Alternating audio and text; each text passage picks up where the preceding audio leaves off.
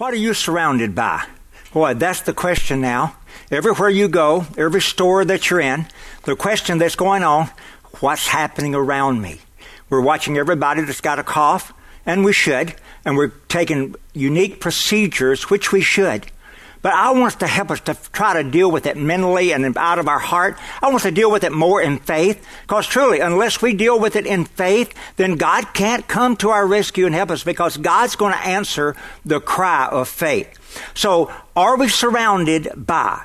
Are we surrounded by fear, by sleeplessness, by anxiety, by panic, by financial worry, by utterly disgust because not understanding why people's making such a fuss out of all this? But what you're surrounded by, it means whatever you're focused on. That means whatever you're focusing on becomes your focus of your life. It's what really is surrounding you.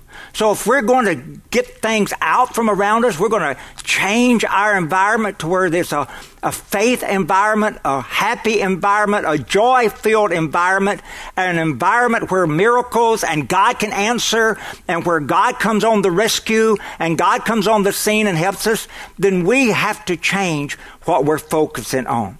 So this morning, if you're sitting there and this time or this season that we're in, if it has you engaged in such fear and in such worry or such doubt, or maybe disgust, like I said, that you're disgusted why anybody would make a big thing out of this, I want you to know that's still what you're focusing on. We've got to bring our focus off from our surroundings, and we've got to bring our focus till we focus upward, till we're able to focus on the Lord.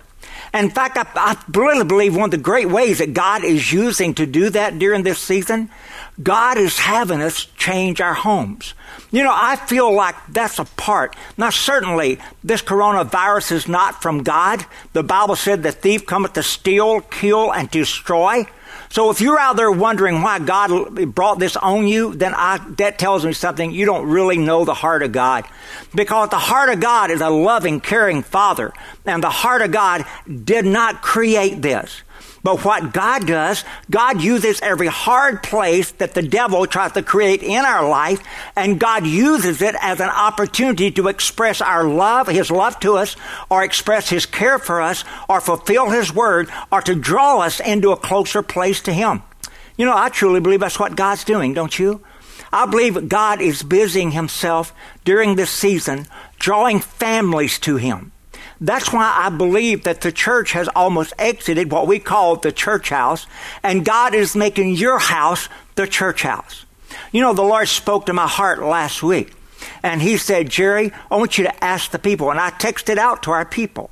I said, will you allow your house to be used by God's house, or will you allow your house to become God's house? And you know, and that's the big question. If I will allow my home and my house, which God has great concern over and great care for, will I allow it to become a place that draws the presence of God? You know, I just think for years we've allowed the church house to sustain that. We've allowed the church house to be the place that we expected the presence of God, or we expected, and that's true, because when we come together, we should all be able to experience God in a much greater way. But I believe that God never meant that to isolate His presence from our homes. And so I believe that God is using this for your house to literally become His house, to be filled with His glory, just like His temple or His church house is filled with His glory. And that's why, as like I said, the Lord really dealt with my heart. He said, I was to ask our people, will you make your place a place for victory to meet? See, because you are the church, and most of you that are listening to me today, you're of victory. You're of this spiritual family. And I'm here asking you as your pastor, will you allow your home to become something special? You know, the Word of God gives us direction. It gives us direction to not forsake assembling ourselves together. You know, and during the last number of years, I believe this is what God's trying to get us our attention with. Last number of years, we've made God like us, and we no longer are trying to bring our lives in to be holy like God in many of our lives, and certainly that way in our home. Oh, I know we dress up and we come to church, and when we walk in, we want everybody to feel like we got the perfect home, the perfect marriage, the perfect children. And then literally we go home sometime and we have hell on earth. And I believe God is fed up with that.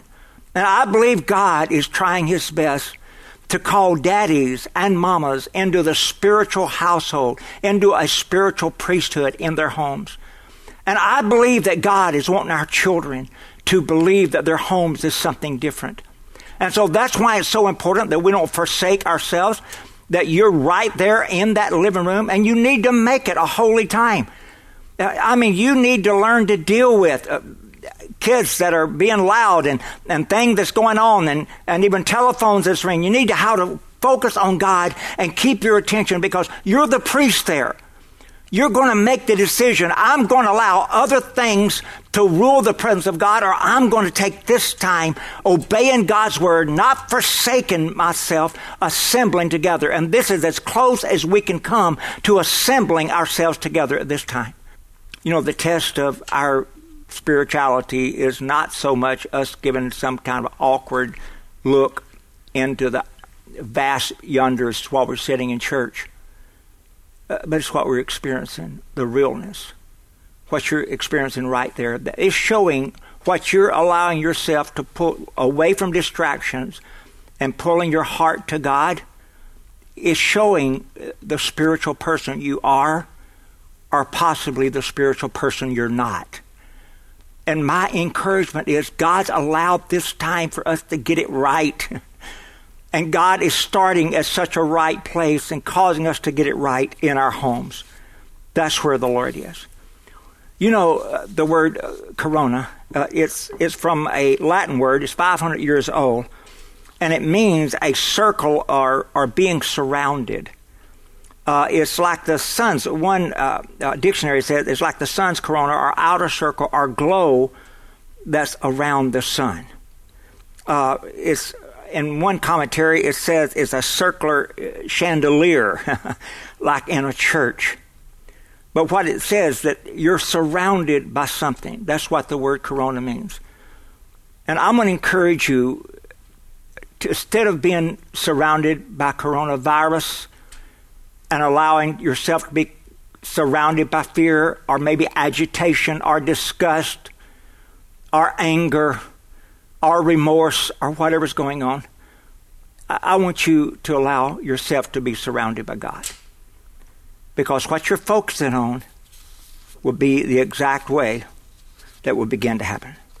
So God's house is, we're going to look to Psalms 91 very quickly here, because Psalms 91 is the protection over the house. In fact, they've used this. This has been the classic chapter for years. In fact, this is the one that Jesus used himself when he was on earth to keep himself safe and from harm's way until he was ready to lay his life down. And in fact, even in World War II, World War I, this verse was so played and shared and so declared on the battlefield. There's been so many mama's kids that's come home from the battlefield because a mama or a daddy was claiming Psalms 91. And while at the same time, on many a battlefield, that word was still being claimed. So let's look at it this morning. Let's see what it has to do about my house becoming God's house. All right, Psalms 91, it says, "This I declare." Now, it's real important to know that when God's asking us to do something so he can do something, that we hold the key. We have the key to that treasure. So this chapter really starts off by saying those that dwell in God's presence. And if you want anything to come out of this coronavirus season that we've been undergoing, I want you to come out knowing that you have the presence of God and you're surrounded by God's presence. That you're not surrounded by a virus, you're not surrounded by anger or frustration, that you're surrounded by the presence of God. So verse 1 of this chapter says, "He that dwells in the secret place." So there is a wonderful, special place that God wants me to find during this season. And then if I will allow God's presence, if I will allow my house to become God's house, if I will allow God's presence to become so dear to me, if I will understand not only does God want to be in my church, He wants to be in my life. Not only can I expect a tear to flow from these cheeks when I'm in praise and I'm listening to a song that's moving my heart, I can expect that same thing when I'm riding down the road and listening to a praise song on my CD or something, that I can expect the same type of presence and the same type of presence that comes in the church house and heals people and delivers people, that very same presence is in my house. And that very same presence can heal in my house. And that very same presence can forgive in my house. It says, this I declare. So right here at the first of this powerful chapter that promises such powerful promise over my house, God says it starts off with me saying something, with me declaring something. And what am I declaring? It says, this I declare about the Lord. He alone is my refuge and my place of safety. You've got to get your eyes off. Yes, we're washing our hands. Yes, we're wearing our gloves. Yes, we're covering our faces. Yes, we're doing all those things. Our leaders ask us, and we're obedient children. We obey God and we obey our leaders. So we joyfully submit. We joyfully submit those things, but we've got to know that those things alone is not what's going to keep us safe. God is the power that's going to keep us safe, that's going to keep your family safe. And I'm going to tell you, there's two different types of people listening to me this morning. One type of person is the person that you know is someone personally that's contacted this virus. You're listening with a deeper heart because you realize how serious an issue this is. Others that are listening to me because you know of no one at this time that has the virus, so it's less serious with you. But I'm here to tell you it is a serious issue because Satan plays to keep. And the only strength and power that we have against the devil is the power of Christ working in our lives. Yes, and God can anoint a mask. Yes, God can anoint gloves. God can anoint anything just like He did in the Word of the Lord. But it's all going to happen out of me believing His truth.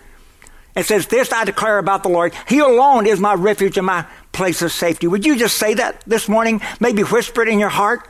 Would you just say, Lord, you're my place of safety?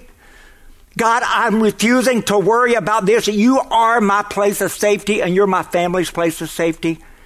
And notice how you know that. It's something you're saying and it's something you're doing in your heart. And I trust Him. So there's something that's happening in my heart. I'm trusting God. That I'm speaking out my mouth. My mouth has the key to so many miracles in my life. I can't have God in my heart and put the devil in my mouth. It just won't work. They don't agree. The Bible says they don't mix.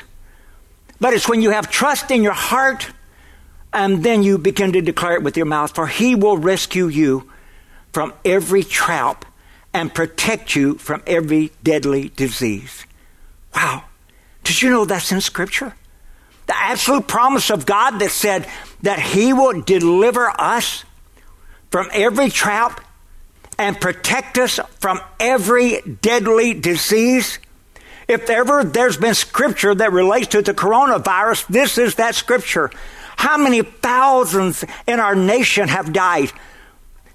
And God is trying His best to get through to us the power of God to where we together can believe God to raise up a standard or a wall or a shield against this deadly disease. God said He would protect us. Verse 4 says, He will cover you with His feathers. He will shelter you with His wings. That's the picture of a mother hen bringing her little bitties or her little chicks underneath her wing. That's where God's calling you. And that's where you're proving or not proving that in your home this morning. That in your faith, that in your prayer time, that in your time with God. And it says, His faithful promises are your armor and your protection. Wow. Do you understand what that means? I must first find God's promises. Because God's promises, they are my armor and my protection. Somebody say, I'm just expecting God to be with me. That doesn't do it, honey. That doesn't do it. It's the person that's been diligent in his seeking of God. You've got to open that book, the Bible. You've got to open that book And you've got to find promises just as this one right here. That this promise says that his promises will be my armor and my protection. And see, if I'm allowing myself to trust in the Lord, I'm declaring out my mouth, as the previous verse has said, and now I know that I'm building my trust on the promises of God, then the next verse says, do not be afraid. Because see, the devil still tries to come through and say, but that's not going to help you. I'm here to tell the devil he's a liar. That is our help. That God is our sustaining force. It tells me, do not be afraid. So not only must I confess something with my mouth and I'm believing, trusting God, now I have got to not allow the negative emotions to rule my life. I cannot act in fear and believe God at the same time. Whether you're buying your mask or whether you're buying your whatever it is, you've got to do it in faith. Not in fear. Honey, you're not running in fear. You're only running toward God. And the only thing that you honestly fear is God. That you love the Lord with all your heart. It says, do not be afraid of the terrors of night, nor the arrow that flies by day. And then verse 6 says, do not dread. Not only can I not allow fear to control me, I must allow trust to control me. I can only allow trust if I'm building it on God's promises. Do not dread the disease. Do you see what it says? Do not dread the disease. Do not dread the disease that stalks in darkness, nor the disaster that strikes at midday.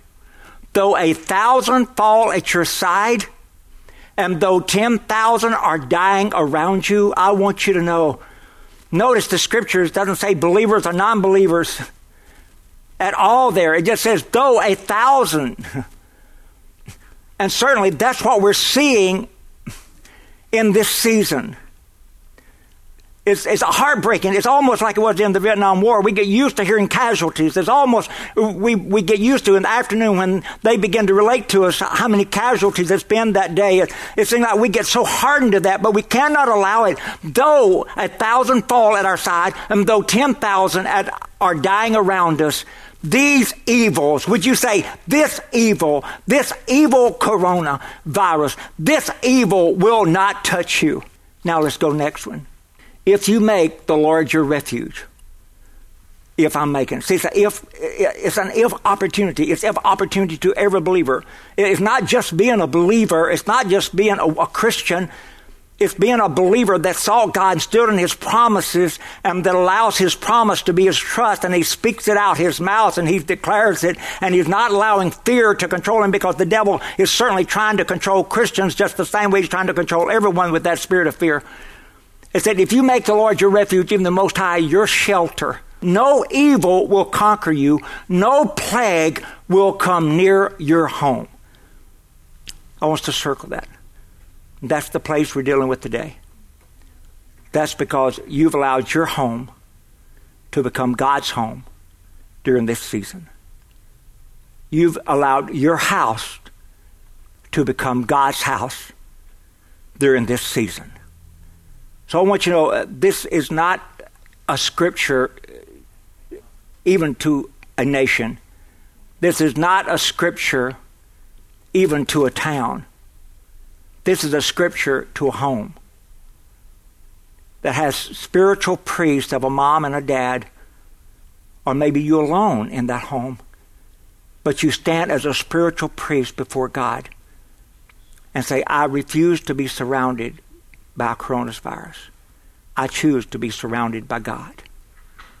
And you've allowed yourself to trust in God. For he will order his angels. Notice this also, there's a promise to the home.